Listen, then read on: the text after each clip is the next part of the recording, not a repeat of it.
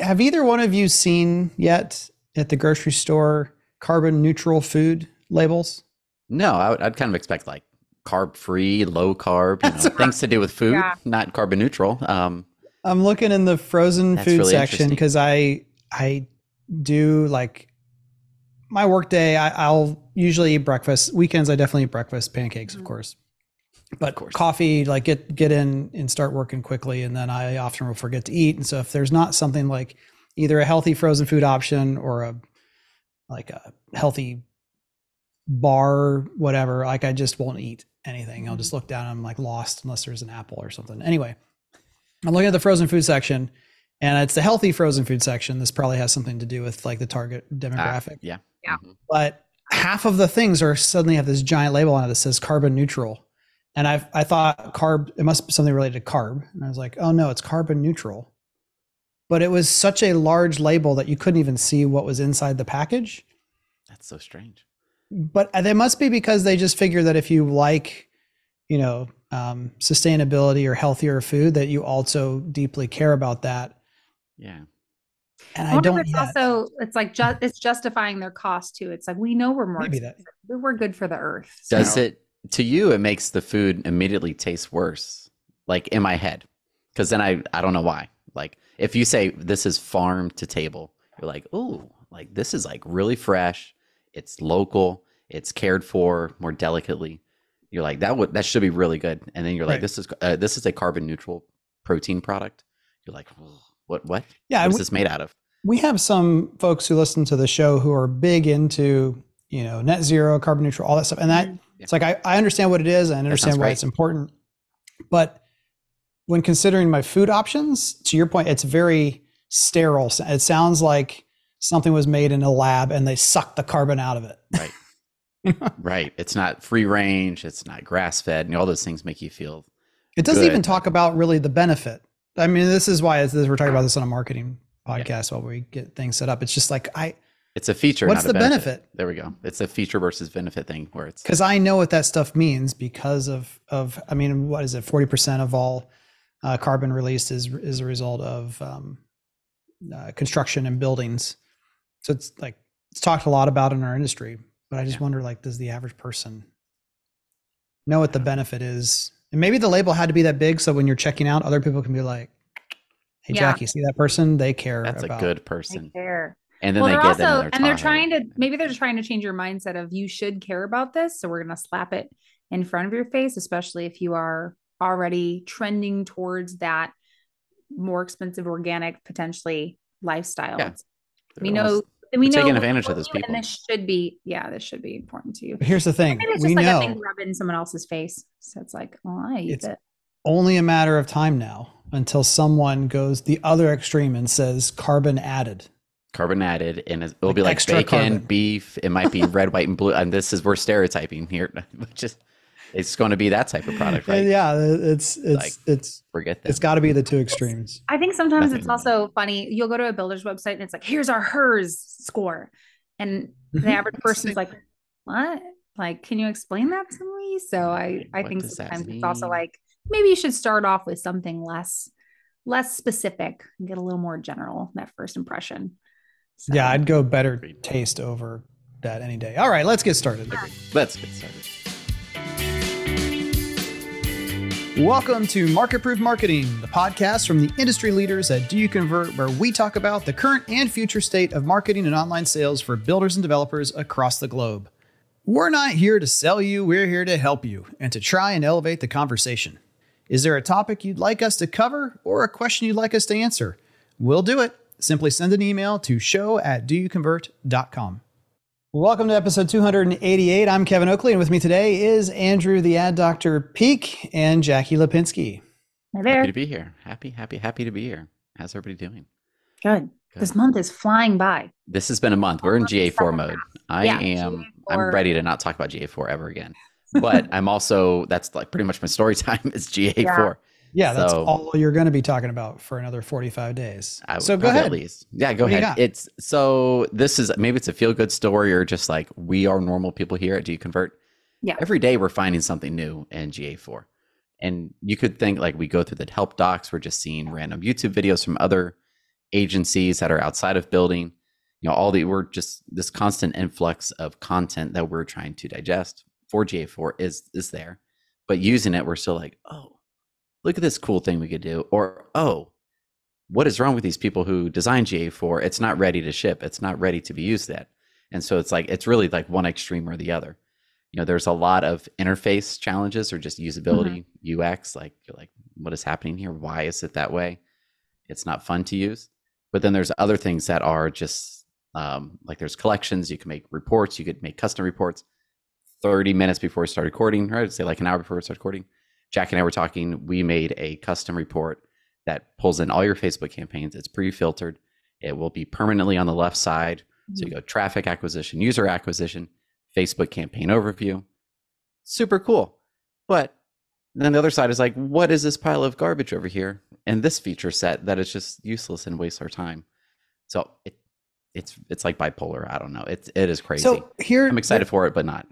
I don't know where you want to go with this, other than first to say we will have way more resources than anyone else, mostly thanks to Andrew and Sarah, who are publicly leading the charge. Again, the whole team here is everyone's finding something different, sharing, 100%, comparing, aggregating it all together. But in DYC All Access, there is this 30-minute webinar that you can go access for free. Of course, All Access is always free. And watch it there. You've got the 2 articles that Sarah has written. I think, Andrew, you got an article as well. We're launching a series of videos.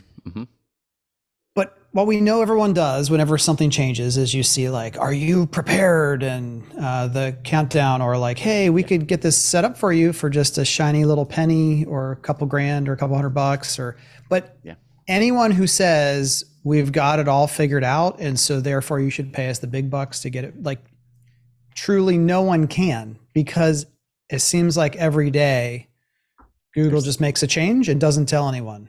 Yep. Even like thinking about like the elite premium like SEO agencies out there that I'm thinking of, that you see their names if you're really plugged in, they're still figuring it out. So like the amount of videos I've been watching where also GA4 will have a bug while they're recording the video from 2 months ago. Even today, I was on a call with Becca and we're running through something and we're like, okay, where is that conversion? And then Julie had it open and she's like, I'm seeing that on my screen. So you're right. I think it does feel like it's too early to ship, but I would say it's shipping. I would say a lot of people are relying us to be the Spark Notes of GA4, and we're here for it because, we don't want anyone to feel like they're on a little island trying to figure this out. Like we're as a team failing and positively trying to break it in ways to make sure that it's like, we know you don't need this, get rid of this. We know you can hide this, get rid of this. Let's just create a very clean filter. And for now, I think a lot of builders can rely on their Looker Studio reports to really grab that data if they don't feel comfortable, but you're going to have to jump in and you're going to have to learn to swim in GA4 because Google's not giving us another option here. That's true. I'm actually more excited the closer we get. I mean, some people that we've talked to, they're getting like a larger feel of dread, but I'm just like, I'm tingling with excitement now because every day we're uncovering more and more new stuff. I'm excited for actually, Jackie and I, we talked about this again yesterday. We talked quite a bit on a lot of things. This is I guess it might be more application based. We have the marker proof algorithm, which quite a few listening, you're familiar with it. Essentially, how can we find the bottleneck in a slow community? Let's have a data-driven approach to making a better decision for the community. What should we do? Yep. Well, now we have different metrics. They mean slightly different things. If you compare June UA data, Universal Analytics data, versus GA4 data, we're like, ooh, well, page views are measured differently. So what we used to consider, we need X amount of views for X amount of sales. That number could change. So there's all that, which to me, this is fun because then we have to not rethink because we already know the methodology, but we then have to, do our numbers shift? Do our standards change? What is a great engagement rate? What is a poor engagement rate? Where do we go from here with the market proof algorithm? And do we do users, views, sessions? Because the numbers are changing and it just needs to be standardized so that everyone's mostly on the same page. That's exciting times to me because it's like, ooh, we get to look at it with a fresh set of Yeah, Use the first set of eyes. but here's the trade-off to that is, and this goes Oh, back to the core issue of trust. That does mean that we know we'll see it as soon as we interact with folks who we're working with other agencies that might be doing this. There will be nefarious things. Like if you remember back, you've heard me say this story, Carly, a couple of times about how the Pittsburgh Post-Gazette was sending all this traffic to our website at Heartland Homes, but they were changing the UTM and source code. So the source just said Post-Gazette, even though they're running search ads, they're running display, they're whatever. It's just like all Post-Gazette. And the fear is like, oh my gosh, I can't, like when I'm going to my boss saying, I think we should spend way less with the Post-Gazette and do stuff around there. Like, but you're like, we're going to have no website traffic if you do that. Back in 2008-ish, 2007. Well, this could be done at an even greater scale by someone who's like, because you can relabel, you can, rename, you can create standard, you can hide stuff. And so it really, that's why I think ultimately what we'll probably have to do at some point is just create a way publicly for anyone to grab what we build. Doesn't mean you have to use it. Doesn't mean just like anything like it. Your CRM is a great source of truth. But when you try to use your CRM as your analytics source of truth and don't have something else to compare it to, when something breaks, you just have to have a lot of trust that it's being done right. I mean, even today we talked about in GA4, it has a section for in-app purchases and that's defaulted on everyone's. And we're like, that should really be hidden because that's going to confuse someone down the line who's like, wait, how do I use this data or what do I need to do? It's just distracting. I mean, when they use the word monetization, it's like, yes, I'd like money. Let's look at that. But there's nothing there that's relevant for you at all, unless you're doing, full on e-commerce, which I don't think anyone is. No. I don't think anyone is. I don't think so. Jackie, what do you got? My story time is about as I'm prepping to have another kid here, right? I'm prepping meals, I'm getting ready. It was about proper planning prevents poor performance because it's June and people are like, okay, Q3 and Q4 are almost here. And I would say it's 50-50 where a lot of people are like, hey, I know what to expect the next 6 months. And here's my game plan. And here's how I'm going to be working with my team. If we don't hit our sales numbers, how we're going to approach this. And then there's other marketers who are just like, oh, wait, what should I be learning now? It's like, you should have been learning this thing months ago, but you still have time to prepare. And some of those things were just like making sure you understand your metrics. Are you looking at where your metrics are? Do you know who to talk to when things go wrong? My biggest thing right now is I feel like the unprepared marketers, if they get the fingers pointed at them, they don't necessarily know how to respond in certain ways. So just, making sure you have that knowledge and are working on yourself to better yourself and try to figure out that next step for how you can provide value, especially if the market gets a little slower. That is going to be incredibly valuable to your growth in your own career. Mm-hmm. I don't know if it's my ADD or experience, but I have this theory that I'll make up live on this show. I mean, some of it's made up, just the last part. But I've said forever that someone who's new to our industry in marketing, they're never going to be able to be 100% functional until they've been there a full calendar year. Great. And that's assuming the year is normal, because there's just things that happen in seasonality in the business that no one's going to tell you. They assume everybody knows. And you're like, wait, what happens? Oh yeah, this happens every year. No big deal. So that's the thing. But I don't know where the tipping point is, because now I'm finding myself 20 years in the business. It's June. Mm-hmm. And all I can really think about is October, November, and December. Yeah. And there's this, like kind of what you're saying is proactiveness versus reactiveness. And what I'm saying is that whole first year, you're probably in reaction mode. Years 2 through 3, maybe you lessen that to quite an extent. But by year 3, 4, and 5, you really should be proactive more than reactive, because you've fixed certain things and made it better. And now you have the bandwidth to become reactive to, oh my gosh, GA4, I've got to invest in it. But it's not just in like the things on your plate to get done or the projects to improve. It is thinking about where is the market, and my competitors likely to go next. Mm-hmm. And what will be the things that will likely or predictably cause us to perform poorly or great. And let's make sure I've got my metrics and dashboards and things organized to be ready, like you said, to give an answer. Yeah. And one story that came out of that too was we had a marketer. It was funny. I think you and I were on it, Kevin, and they go, "Hey, we're thinking about 2024. We might be building in this area. We want to do these surveys. What are your thoughts? What are the best practices?" And I was like, "Oh, 2024 email halfway through the year, like, look, chef's kiss. Like, thank you so much for being that prepared, because you can never go wrong. Like, it doesn't mean you're going to necessarily make a decision with that data you're collecting, but having that data early to at least maybe pivot you or help drive decisions of something that could come up is worth looking into, especially as like, what do people need? Is it this? Is it if people are trending?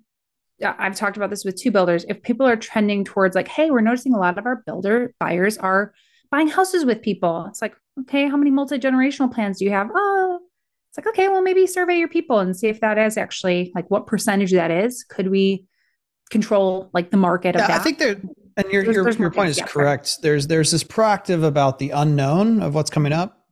But I also just think like knowing that things always trend lower in terms of traffic and lead volume in the second half of the year. If you were waiting to talk about the fact that it's going to happen until it happens, you are less credible. Like you can build credibility by something as silly as saying, hey, in October, lead volume will be lower unless there's new communities or phases opening or something that would, and then when it happens, people are still going to react the way they're going to react. Hey, what's going on? Can't you make, and then you'd be like, hey, remember we talked about, it's just this inoculation concept of talking about it in advance to prepare. It doesn't change the reality, but it changes people's perception about you within that reality. And that is important. As we've talked many times, like marketing has to be between all these other important departments in the company, this calm place of strategic and creative thinking, but never out of a mode of panic. Mm-hmm. It's not going to go well. And there's already other emotional sales divisions in the company, right? So we need to balance that. Agreed. True. All right. Very true. That's all I have, Kevin. Oh, okay. Here's something that I think is missing. We just got off a leadership call earlier today talking through this concept of market proof algorithm, identifying the problem, talking to them about the metrics. And the sales manager and the leader are like, and yes, and at the end of the day, it's going to help us prove that salespeople are not doing their jobs. And I was like, I mean, if you lean into it from that perspective, that's where you'll end up most of the time. Even when the data is telling you that that's not the true, like you can't go into that having that bias. Right. And long term, it will degrade everything's effectiveness because salespeople will feel that, will become more guarded with data and sharing. And I was reflecting quickly on the call, like what happened that made this not as much of an issue? And I think it was that my boss, Marty, Scott Blodgett, who's now the head of founder of Infinity Homes in Pittsburgh, and we all agreed that just because the data says that appointments aren't converting to sales at the end of the day, like the rest of the funnel is doing okay, but it's not converting. There is this possibility still that the product market fit isn't there. And that part of the conversation still is not coming up enough. And especially when we work with two parts of an organization, we're like, you guys really need to talk together, or we get on a leadership call with the division. Like, is anyone telling you this? No, not really hearing that. Because once you have just a couple stories of a salesperson being able to say, the data pointed at this being the problem, but they didn't make it all my fault. And they worked with me to introduce a floor plan at a different price point or change the spec level of the finishes. And sometimes it goes up or down to hit a different part of the market, but like they worked with me. It wasn't just What's wrong with you? Why can't you sell? Right. It doesn't take very many of those stories for everyone to be like, oh, I'm actually excited now to go through this process, because there's not just a wake of dead bodies behind whoever goes through this analysis of the data. And kind of tied with that, there was one particular submarket that they were wanting to talk about on this call. And they said, well, it's one of the best places to live in this area. We've got this community, it's not performing. And there's these other national builders there. And I was like, okay, how are they performing? Well, I don't know, but like they're big and national, and they're gonna, but like how much are they selling? Because it was all about, we're positioned well comparatively speaking to these other home building companies, but are any of those home building companies doing well either? Like competitive analysis is not just about how you are against other new construction or even existing, but against the total number of transactions and a price point. And one big potential way to mess this up, by the way, is to look at the homes that are on the market to be sold and make assumptions. So you'd be like, let's say my neighborhood Happy Acres is from the 400s, and I think my sweet spot's going to be 450, and I go on Zillow or I go on the MLS and I look at homes available from 400 to 500, and I say, oh, there's only 5, and and so I'm going to dominate this market. Mm-hmm. Well, not if the reason there's only 5 is because in a whole year there's only 8 or 9 transactions between 400 and 500, new and used combined. Like so at the end of the day, do competitive analysis and do it well. But no matter what your competitive analysis shows, if you didn't sell a home last month, the big red button should be hit. I mean, we had the rule at every builder I was at, except for the very first one, Miranda, where if a neighborhood didn't sell a home, if every neighborhood didn't sell at least one home every month, the red button was hit. Everyone from every department had to go to the model home in that community and sit down and go through a 360 review basically of what's going on here, because we have all these resources allocated to this thing and it didn't produce anything. And it only happened a couple times, but when somebody would be like, well, compared to where we are, it's like, great, I know it says compared to where we are, but did we sell anything? Mm-hmm. And we do have enough attention, and the sheet does say compared to where we are, compared to everyone else, and we are following the sales process, then it's irrelevant to some degree. Like you got to get momentum back. Yeah. Agreed. All right. On to the news. Market Proof Marketing Academy is, I think, a third sold out ish, maybe more. Someone else just emailed yesterday and said they're adding them on. They haven't bought the ticket yet. So hurry up and get that. It will sell out. This will be the first Market Proof Academy where we don't cover universal analytics, I think. Yeah. What fun. It's GA4 all the time. Yeah, I'm excited for it. So check out that link in the show notes. There's we got kind of final seat counts for the summit and room setup. So we have kind of the last tickets available there. So make sure to secure those as well. If you are in the top 100 builders and you want to get your free ticket, that's still available as well while seats remain. So continue heading over there. All right. One of the things, just quickly, is there's been this trend of us not having a harder time finding more and more to talk about within ad channels themselves, like Google Ads updates or Meta Ads updates. Which is, it's not that those things aren't happening. It's just they're either so far in the weeds, or when we test or look at it, there's no shift really. We'll do a better job of continuing to try to hunt for those, but it also might mean that we just need to go back to like having maybe one show a month about just for like 3 or 4 months, just about, hey, let's do a quick 360 discussion of kind of the state of. Yeah, like I actually put back in the day.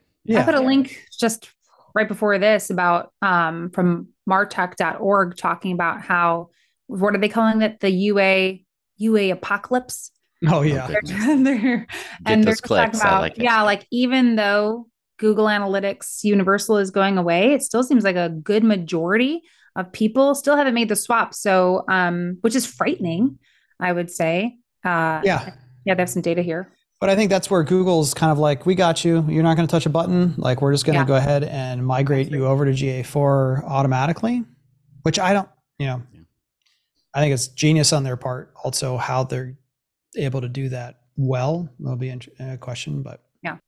Yes, it's not that there's not these other technical things to talk about. They're just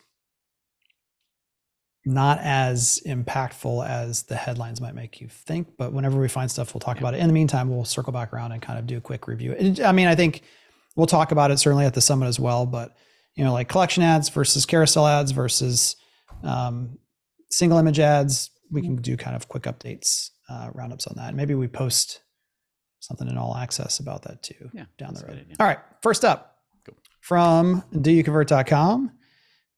Written by Jesse Suggs, the most valuable traits for successful online sales specialists. Great article, but I'll cover the parts that are in bold. Here you go. Self-awareness and personal accountability. Mm-hmm. Side note, part of that personal accountability, when we say successful, it's because we're still seeing a trend of, I don't know, maybe 20 to 30% of people who manage online salespeople, managing them being like, we good? All right, cool. Yeah. And so, the ones who are really successful are personally accountable, because oftentimes, unfortunately, they're not being held accountable in the right way by their managers. There's a whole bunch of people who are like, maybe 10% who are like, can you please tell this manager to stop being overly accountable? Like, let me do my job. We know there's a spectrum there. Self-motivation, coachability, high standards, pride in their work, goal-driven mindset, flexibility and adaptability, and thick skin. And I'm just going to go down to thick skin for a second, then you two can comment on whatever other parts you like. But rejection is an inherent part of the sales, and a successful online sales specialist understands this. They develop a thick skin, understanding that hearing no is a normal part of the process. And they don't get discouraged by that. They see rejection as an opportunity to learn, grow, and refine their approach. So it's still a game of percentages, and you're likely to hear no almost as often as you hear yes, sometimes more often. That's just part of the job.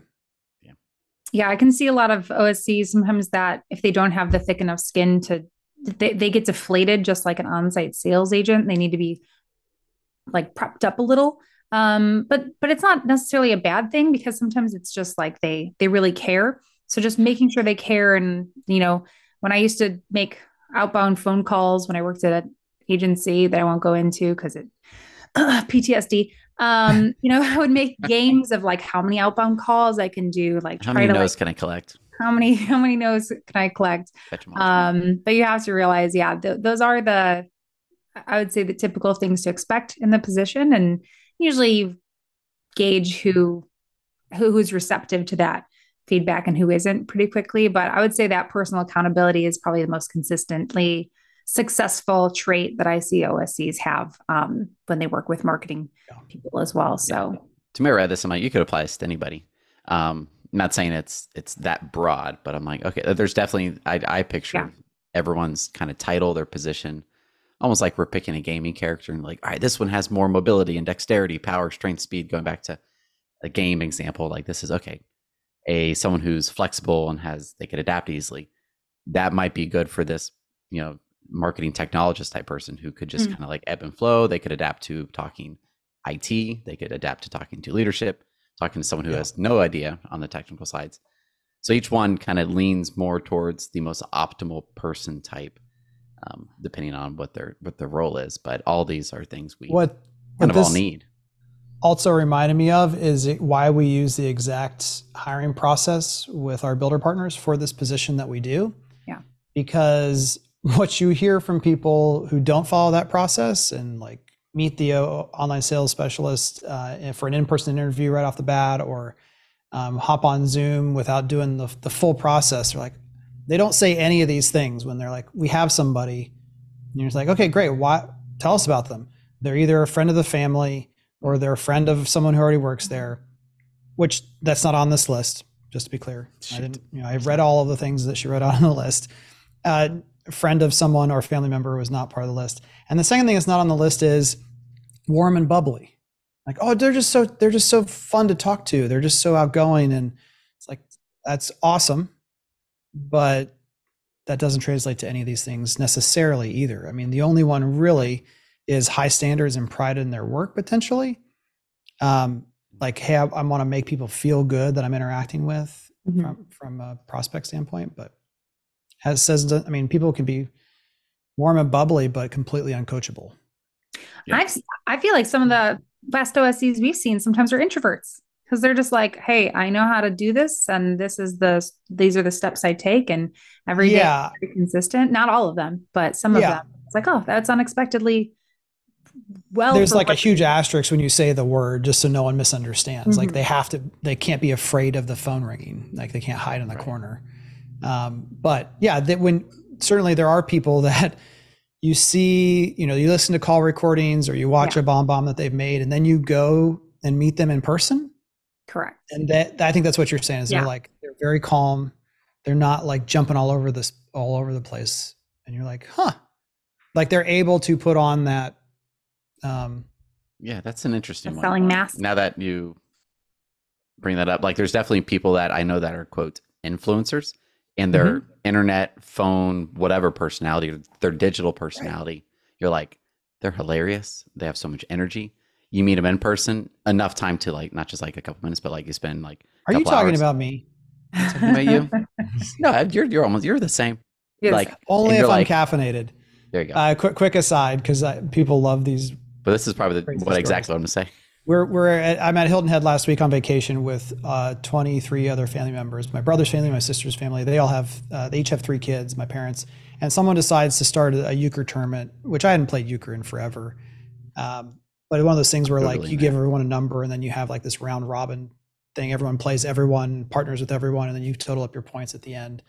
Craziness. But I, prior to that, had 2.5 cups of coffee and taken a nap. And you're ready to go.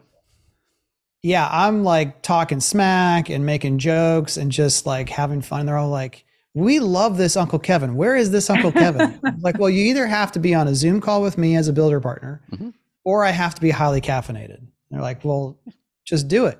So anyway. Yeah, there you go. And what I was leaning towards was like, which one really matters, in person or how they're actually going to function and do their job? Yeah. Like for the online sales position. Like right. Which 100%. Is just, you kind of had some things in between between the lines there as far as interviewing. And also, in person, this is probably not appropriate, but there were multiple online salespeople that I've worked with at home building companies, and one of them would be like, "All right, I'm going to go make a bunch of calls, but first I'm going to drink this cup of coffee." Like, we're not, to be clear, 100%. If we needed a warning label on the video stream of this, like we are not endorsing any type of legal or illegal drug use. But I am saying that when you were talking about something that is a transfer of emotion, and if you don't, it could just be, and Jen's done videos on this, Jesse's done videos on this. It might just be going for a walk. It might be standing up and having a standing desk. Who knows what it is, but you have to be able to unlock that, even if you are naturally an extrovert. Sometimes. Yep. Have it on tap. That's good. Next up from nhb.org, one that I'm not certain how I feel about. The headline is "Lot Shortages Ease, but are still a problem." Strange headline. Yeah, here's the thing. And again, I don't pretend to be an expert, but most owners, division presidents, when they're looking at land, they're thinking at least 3 years out, often 5, at the edges, maybe 6 or 7. If it's a bigger master plan project or something coming down the line. But the point is, they're thinking out into the future. So it's one of those things, like you can hear the same conversation and come away with 2 very different conclusions if you don't fully understand. So just want to take a minute and make sure people fully understand. There is lot availability. That just means, do we have lots to build on today where we want them? And then there is lot availability for 3 years in the future, for 5 years in the future. Okay. And so you can't just say lot availability. Does that make sense? I agree. Yeah. What are we talking about here? And so what I'm hearing a lot is that the lots that people are going gaga for are, hey, what do you have available in 24 or 25? I'm good for now, but I'm nervous that the pipeline, like I thought things would slow down more than they ended up slowing down. And so I'm looking out at 2025 and I'm saying, what do you got? But this is saying that nearly half, 42% of single family builders characterize the supply of lots simply as low. 25% said very low. 67% is lower from the 76% that was reported in September of 2021. So they're easing, but I think most of this is about the short term. And a lot of our builders, I mean, you both know this. This whole spring and summer is like new community. They're popping up like wildflowers on the side of the road everywhere. And what I read on this, which I'm like, oh, that's another dimension. Like this is where my takeaway, I'm like, I need more info here, is one factor contributing to the lot shortage is availability of credit for developers. Okay. So is really the headline that credit availability for developers limits supply of lots in 25 to 27, which or whatever that's it is. interesting too. I mean, I think maybe it's Like just I create it's all just true. for you, Jackie. You're here. I'm creating themes in my own head that are causing these echoes. Even when you hear that, there's two ways to take it, Andrew. There is, oh, well, credit is tightening, maybe because these regional banks have commercial loans, and I think Brookfield defaulted on like $1 billion tower in LA last month, office tower. So there is this sense that credit is tightening, and a lot of the regional banks lend to home building companies. The other part of this is a lot of times this land that is wanting to be purchased is more expensive than some people should think it should be. Yeah. And they're also like, yeah, no, there is no comp for that. Or I'll let you have this, but at this higher rate because the risk is bigger. So it's not just that no one wants to lend money or less people want to lend money. It could also be that people are trying to buy things at ever higher prices. And this goes back to one of the reasons why I think we're still not out of the woods here, is that land prices only paused and or slightly declined for like a couple months. And now it's back to the races, land prices going back up and to the right. And that it's not a great thing for the industry. That could be another headline. Land prices cause XYZ.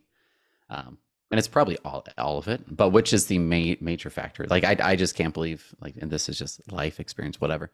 It's never just one thing, but one thing could be like, that is the catalyst for everything else happening. But it's interesting because this is 2025, 2024. Yep. That looks like. Next up from Redfin, nearly everyone with a mortgage has an interest rate below 6%, prompting many to stay put. First of all, remember, like, something crazy, like 40% of people don't even have a mortgage. They own their home outright.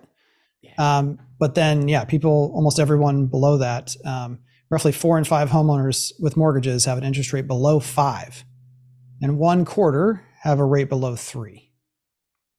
The chart is really nice as far as, who was I talking to earlier with this? There's someone we talked about this. It might have been referencing this article.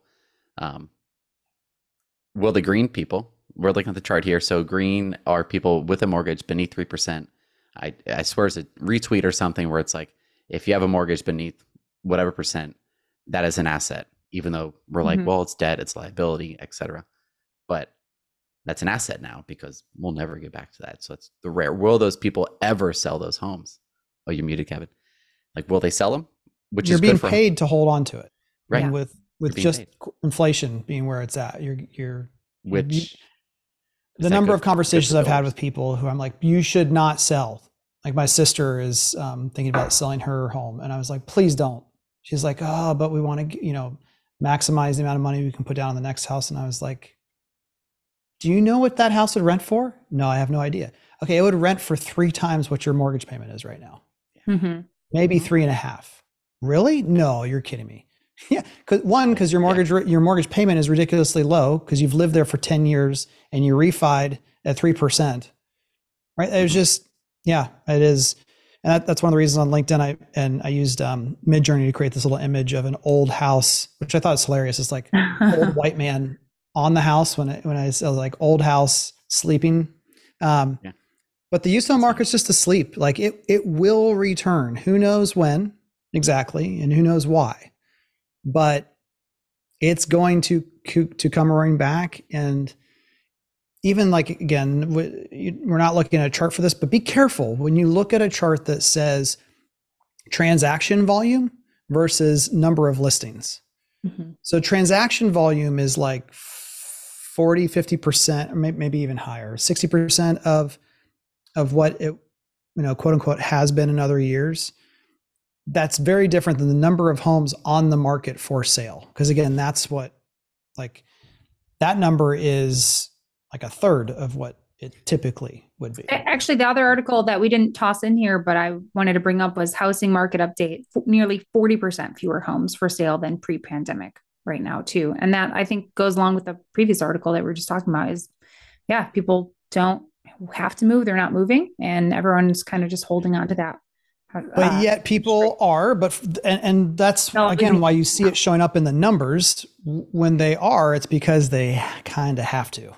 And so the urgency is still high. And that's why even if the number of total leads and total traffic have declined, you can still hit your goals, but not if you're accepting lower conversions all throughout the rest and just saying, well, the market's no, just because the volume of leads you're getting is lower does not mean that things should not be coming out the other end at a high rate as a percentage of those leads. So the conversion rates can and oftentimes do improve dramatically because they're having a baby or they got reassigned to another job. And a lot of times when people move for jobs, they get packages that help them relocate, that make it even more attractive and easier. So agreed.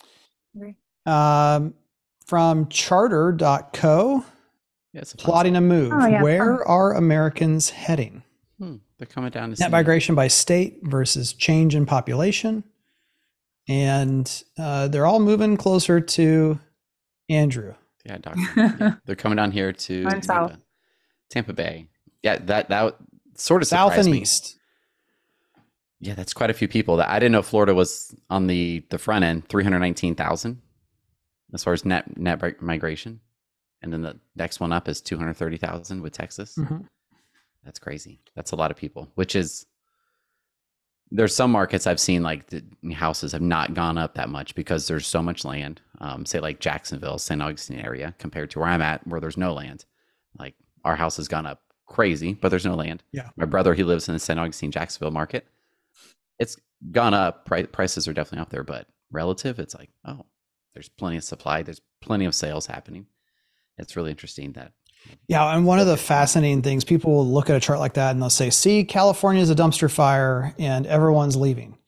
But, and Allie Wolf talked about this. I also heard someone else write about this in an article that I can't remember. It's so hard to build homes in California, especially in the markets and places where people really want to live, that between people leaving the state and dying, you still can't keep up with the demand for houses. That's crazy. Because you can't build any new ones fast enough and inexpensively enough. So it's just interesting, like just because your state might be on this chart in the red doesn't mean like it's all falling apart. But what it does, and we know this, the number of the opportunity, not on the coast, not in Seminole County, but in the swamplands of Florida, where I don't know why anyone wants to live there, but God bless you. And bless them. They need it. In rural South Carolina markets, like you can absolutely build homes. And I mean, Texas cracks me up because a lot of our builders, like the majority of what they build has no permits and no inspections. You're just like, yeah, I mean, if you can find water and power, go for it. So yeah, that's the, we always teach that a single metric, this would be net migration by state versus change in population. Like it's not the full picture. You can't come to a conclusion with a single thing. It's a good, like, all right, we'll start here, then we can explore and see what's happening. I had a very interesting experiment we did with a marketer where they saw a chart like this and they go, everyone's coming from this state. this article told me. And so I go, okay, well, like, let's look at your data specifically. And we're like, okay, it's number 11. And like, if we're going to create specific targeted ads in states, let's do the other top two. And they're like, no, let's do 11. And then I just let them know, like, okay, and next month, 11 is going to be 5 because we are targeting them. So we're going to also change our minds about, yeah, people are coming from that site or that state because we are targeting them. It's a self-fulfilling prophecy. So while you should always have, long story short, you should always have relocation campaigns regardless for other states. But in terms of like when you get a specific, also use your own data to see where people are coming from if you are targeting them. But yeah, some of these things kind of scare me because I've seen where like a sales member gets this sheet and they're like, we have to target this place. And they get really vocal and try to change marketing. And then marketing is like a fine and they fold sometimes. So just making sure you are zooming out with these kinds of articles if someone forwards them too. We have like a theme for today. It's like this: don't have a bias. Kevin talked about like don't look at the algorithm, market proof algorithm, or when you're troubleshooting slow community, don't already have what you think the answer is. Like it's sales. Yeah. Don't go into it with that because then you'll look for that data. You'll find data to support it. Same with this. Yeah. One thing I didn't unless mention, you're really sure you're right, and then find a way to prove it. I'm just kidding. Exactly. Well, and so I didn't talk about this, and I don't feel like if we have to cut this, we'll cut this. But one of the things that I did around the algorithm was it's an internal document for our builder partners only. So if you're listening to this, tough, or reach out and we'll work with you.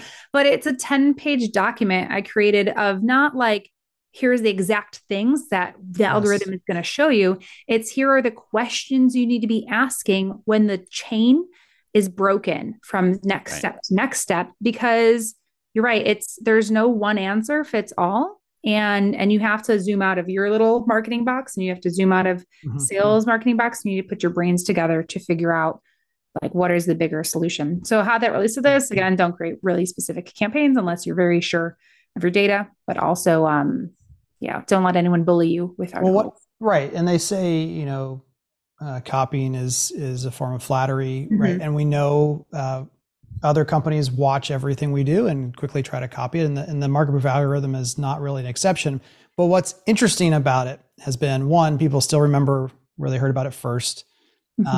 And someone recently was like, oh yeah, someone from our Builder 20 group presented on how to use something very similar to this, but it didn't really make sense at all. And it didn't work very well when we tried to implement it. So it's like, oh shoot, that's nice to know. But one of the ways that people have taken it in a completely wrong direction is trying to automate like the whole thing, saying basically, so Andrew's made a sheet, which some of our builders use, that like when you're trying to fill that gap in traffic, how to figure out which things you should use and maybe what a budget should be. But it doesn't just solve it for you, because there is something really important about not jumping to the conclusion too quickly. So we very easily could make something that would like make a box turn purple if this is the problem or whatever, and try to do more like self-identification. It almost always backfires if you don't go back. It's very similar in a lot of our calls. We're like, okay, let's go back and let's just pretend we're a customer. We see this ad. It's the only context we know. And immediately the builder's like, oh yeah, how would they know that when they click on the ad, they're going to go to this community page that my team has spent 10 hours optimizing and added this message piece and added this video? They don't know. All they see is the ad and whatever's in the ad. That's it. Yeah. Well, yeah, that makes sense why that didn't perform the way we thought it would. So going through the process is still really, really important. Definitely. Agreed. Until we get a good enough AI, and then we'll release it. And we'll give it to you. There we go. But for now, it's important to go through the process. Last up from the news, this is from the Builders Daily, which, by the way, John McManus, I got to meet him at the PCBC. And it was just one of the coolest, like, I know I write stuff, but I still don't really, and I've published a book. So it's all made up believe in my head, but I'm like, I'm not an author. I just push buttons on the keys and it's more like thinking. But I was like, John, like seriously, you write some of the best stuff ever. And he's very gracious. And he was like, and I read your stuff too. And I was like, what? Get out of here. He's like, yeah, you're really good. And it's like, oh, anyway, that was one of my highlights of the month of That's May. super cool. But John wrote this article about the Lennar machine, a cycle-proof growth plan proves itself.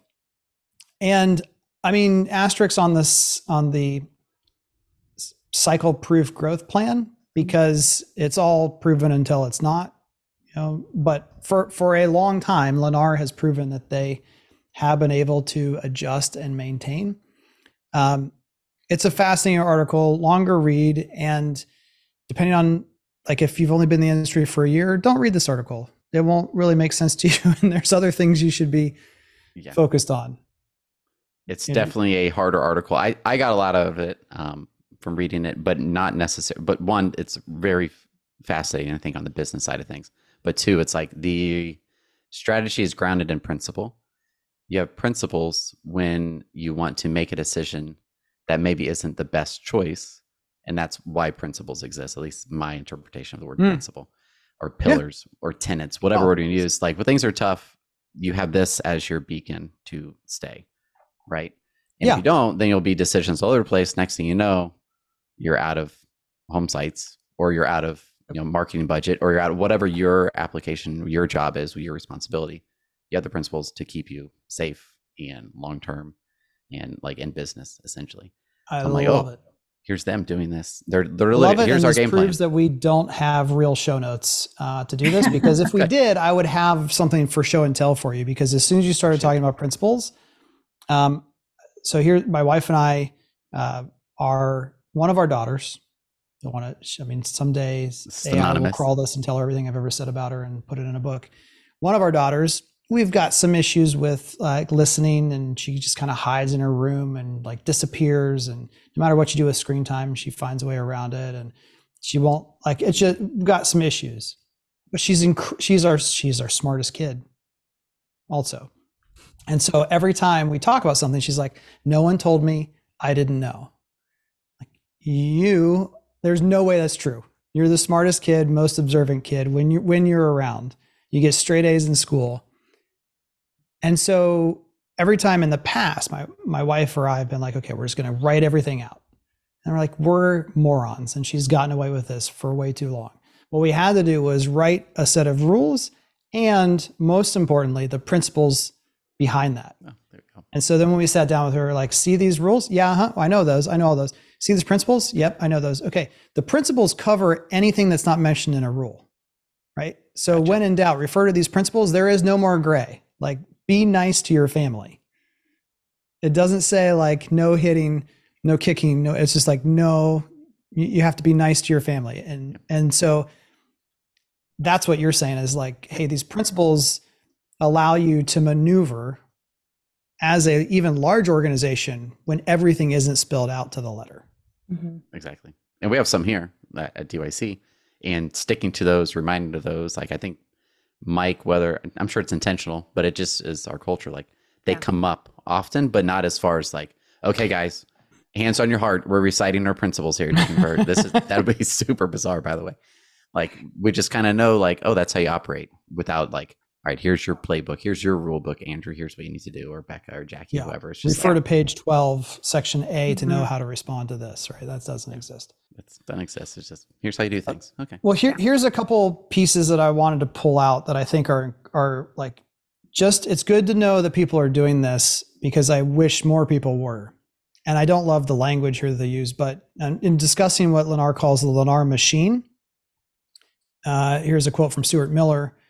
It says, our sales team engaged our digital marketing platform in conjunction with our dynamic pricing model to continue to drive sales volume at market pricing in order to maintain consistent production levels. Okay, pause. A couple big words there. Digital marketing platform. What does that mean? How we can connect to the customer through digital advertising and communication. Dynamic pricing model.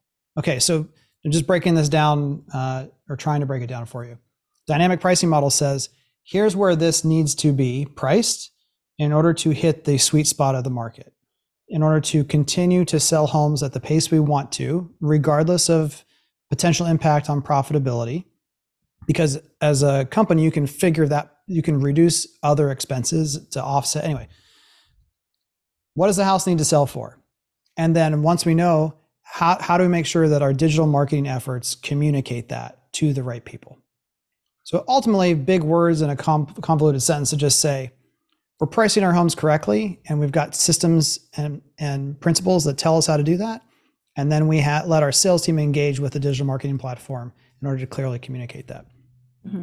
We affectionately call this configuration the Lennar machine, and it is designed to produce consistent sales pace at pricing that enables consistency as the market adjusts. So what they're saying is we value consistency above all else, consistency and volume. We are a production builder, and this is the next quote that I want to read. Our core strategy of being a production first builder, we have consciously chosen not to limit production and drive pricing to maximize margins. We think we are a better company by being production first and managing sales pace to start pace that drives better returns, better cash flow that drives better returns. Okay, so this is, I mean, I love it, and I have a huge respect with what Lennar has done. It's just dramatically different than my time at NVR when I was there. And you know, now there's a different CEO, so maybe the philosophy is shifting there. I don't really know, but at NVR, the strategy is we can only sell every home site once, and it's really hard to replace them. So let's maximize the amount that we can make on each one, while still having high volume. And Lennar is saying if we have to pick one of the two, we're going to pick the consistency of producing large volume. And they're both successful strategies, right? Mm-hmm. Well, and then the article shifts to M&A and consolidation, because if essentially what Lennar is trying to do is like a checkmate, right? Like we keep scaling, we scale consistently, we just keep buying other people who can't keep up with that scale. And then we have less competitors, which then makes our consistency of volume even easier.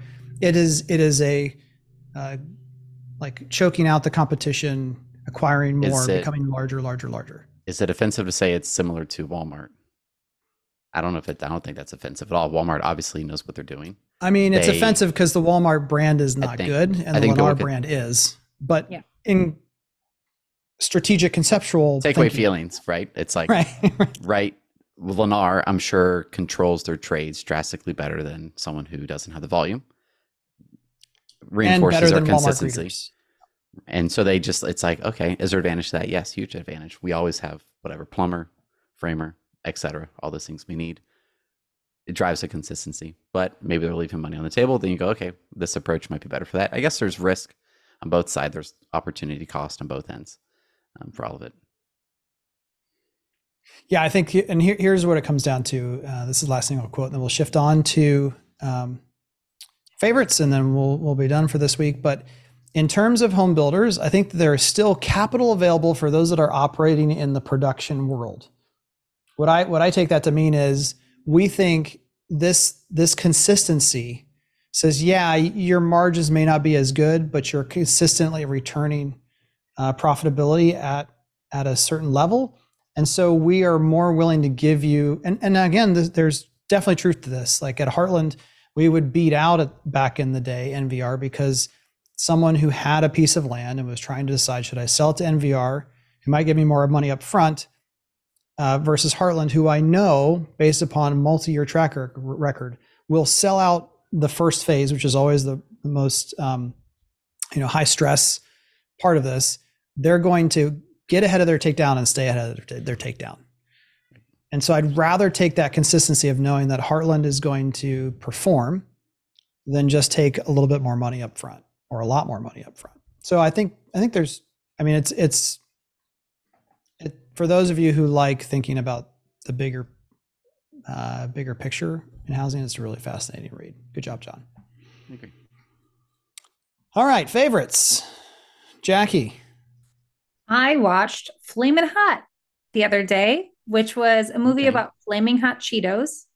And I thought, my husband puts it on and I love him to death. His movies are bad. Like he does not have a good taste in movies. So he puts this on and I'm like, turn this off. I got suckered into it, watched the whole thing.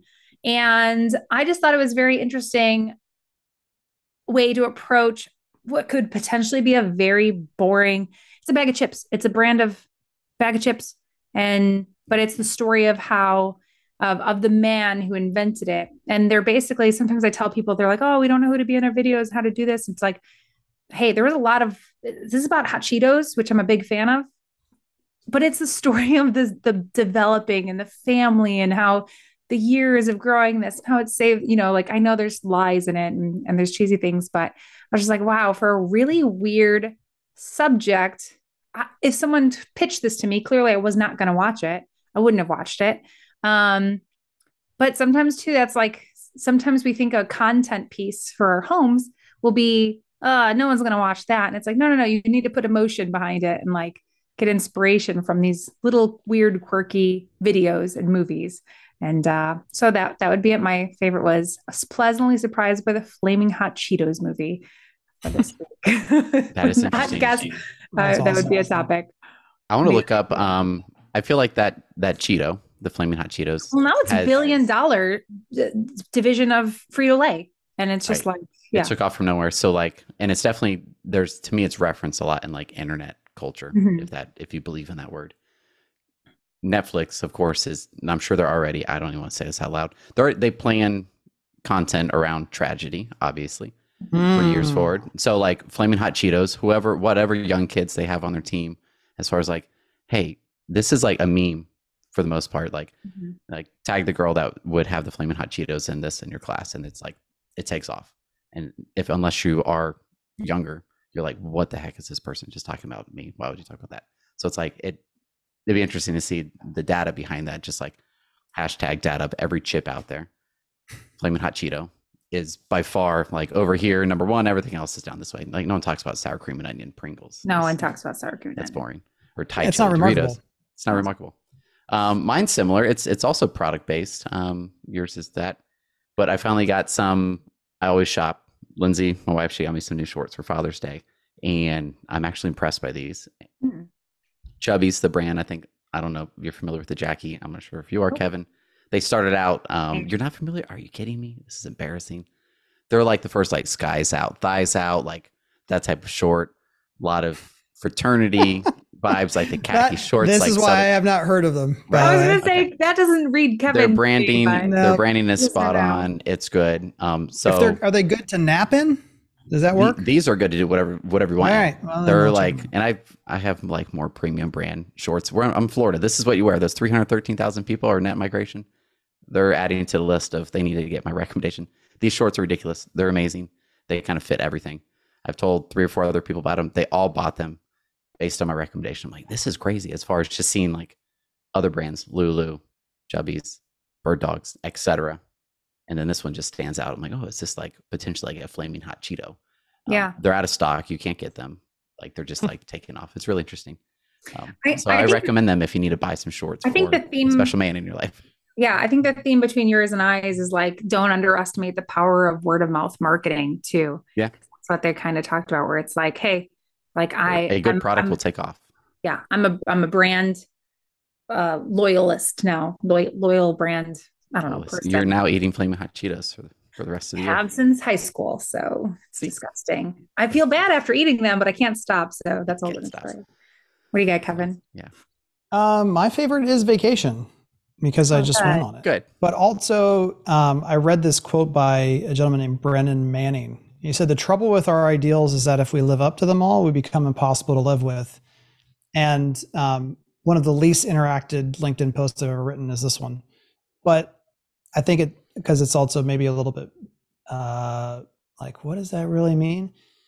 Like what it means is that, and again, kids help you realize this, coworkers who will help you realize this. But like if you've ever worked with someone who is impossible to work with or impossible to live with, it's because they think something has become so disciplined in their life. It's like, of course, like, the tropes are there, the toilet seat cover, the whatever. It's like, how do you not just close this? And it's because you yourself do it consistently without thinking, because it's part of your discipline, part of your habit.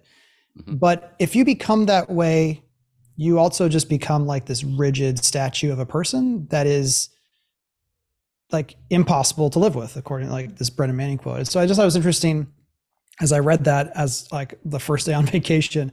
It hit me that like there are trade-offs to everything, even living like a disciplined life, because discipline is held up to this idea of like, yes, they have discipline, look at their performance because they're disciplined, and that's true. But living a disciplined life also can become a negative to friends and family and those people around you because you become overly disciplined. And so vacations really are, at least it seemed to me, like a break in discipline. Like, you know, you're taking a vacation from your diet, you're taking a vacation from work. It's a vacation from the routine, which is discipline. And it allows you to reconnect or disconnect, like reconnect with things that aren't part of your regular disciplined routine, but also disconnect from that regular disciplined routine. And so, you know, like, I love my job. And so there's still this sense often of like, I don't really like, I work from home. My kids until recently have all been homeschooled. Like, we do stuff every evening. Like, do we have to go to the beach? I mean, I love the beach, but it's also just, life is already awesome. Do we need it? And the answer is yes, you still need something that disrupts you from the disciplined schedule and routine that you already have, so that you start saying yes to ice cream 3 days a week instead of no every day. Mm-hmm. Yeah. That's every day. I think those unique elements too are where memories are formed. Because I went camping last weekend, 30 minutes away. Like, that was not really worth the trip, but it was like, my son got to be in nature for like 48 hours because Erossi like loves watching Spider-Man. So it's just like, you got to break those habits. And also I think what you're saying is recognizing like you need those breaks to adjust yourself to, and realize like what is actually important and what should I be focusing on. So that's fun. Definitely. And I think my favorite thing for vacations is to make it feel like you're vacationing longer, is to start planning them really far in advance. And then it's like you get to like, oh, that's really nice there. Like, oh, breakfast on the first day, let's go to this spot. I think that's why some people are like, I'm a planner, is they're actually getting positive emotion out of planning, not because, or some people need it to control. It's the same like people who design the front cover of a book and then feel like they've written it, right? It's like that, like you're planning the vacation and feel like you're already you're there, experiencing it to a degree. Yeah. It's like, or it's escapism or something, whatever word. I don't think people use that word as much anymore. That was a Gary Vaynerchuk word, wasn't it? Get that out of here. Lots of good favorites. All right. This week. Thanks for listening, everybody. We'll see you next week. See ya. Bye. Thanks for joining us on another episode of Market Proof Marketing. Can't wait for the next one? Or looking to connect with other new home marketers? Become a member of our private community, DYC All Access, which is 100% free and always will be. Get exclusive content not shared anywhere else, access to private events, and the ability to join a marketing impact group with other marketers like you around the country. Visit our link in the show notes or members.doyouconvert.com to join. All opinions expressed by me, Andrew Peak, Jackie Lipinski, and our castmates are solely our own opinions. Now get to work and make sure your company is market proof.